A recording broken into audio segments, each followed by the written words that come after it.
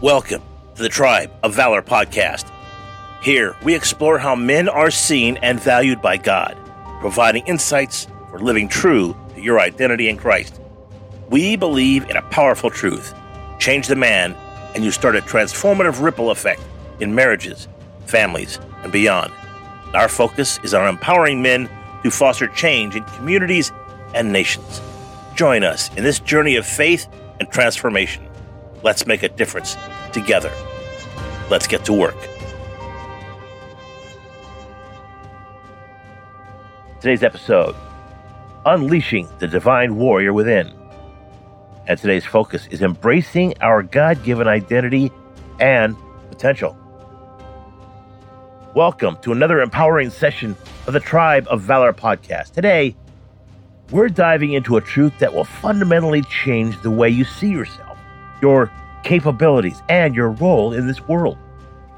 It's about understanding and embracing the fact that you, as a man, are created in the image of God. This isn't just a poetic expression. It's a profound reality that holds the key to unlocking your true potential. Today's scripture is, and our guiding light today is Genesis chapter 1, verse 27, which states, "So God created mankind in his own image. In the image God, he created them. Male and female, he created them." Now, this verse isn't just about our physical form. It's about the essence of who we are. It speaks to our inherent value, our purpose, and potential as reflections of the divine. In this episode, we're not just talking about physical likeness. We're exploring what it means to reflect God's character, his creativity, his power, his wisdom, and passion. Being made in God's image means we've been endowed with incredible capabilities and purpose that aligns with his grand design. It's a call to rise above mediocrity and step into greatness, for which we were created. Let's engage in a 2-minute intensive training to activate this divine potential. Number 1, recognize your divine blueprint. Every morning, affirm your identity. I am created in God's image, and within me lies immense potential and purpose. One more time. I am created in God's image, and within me lies immense potential and purpose. Number 2, cultivate God-like qualities. Identify attributes of God that you see in yourself, be it leadership, creativity, resilience, or compassion. Work daily to develop and manifest these qualities in your life. Harness your unique talents. God has blessed you with specific talents and gifts. Identify and activate and actively seek ways to use them in service of others, fulfilling your divine purpose. Number 4, mindset shift. Replace any limiting beliefs with empowering ones. Remember, being created in God's image means there's no challenge too great for you to overcome. And number 5, serve with excellence. Approach every task, no matter how small, with a spirit of excellence. Your work is a reflection of your character and your Creator. Let it shine.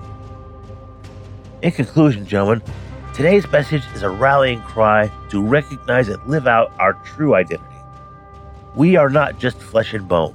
We are divine warriors, crafted in the image of the Almighty. Let's step into this identity with confidence and courage, embracing the fullness of our potential. Today's call to action. This week, focus on one attribute or talent that reflects your divine nature. Find a way to develop and use it in a manner that not only uplifts you, but also those around you.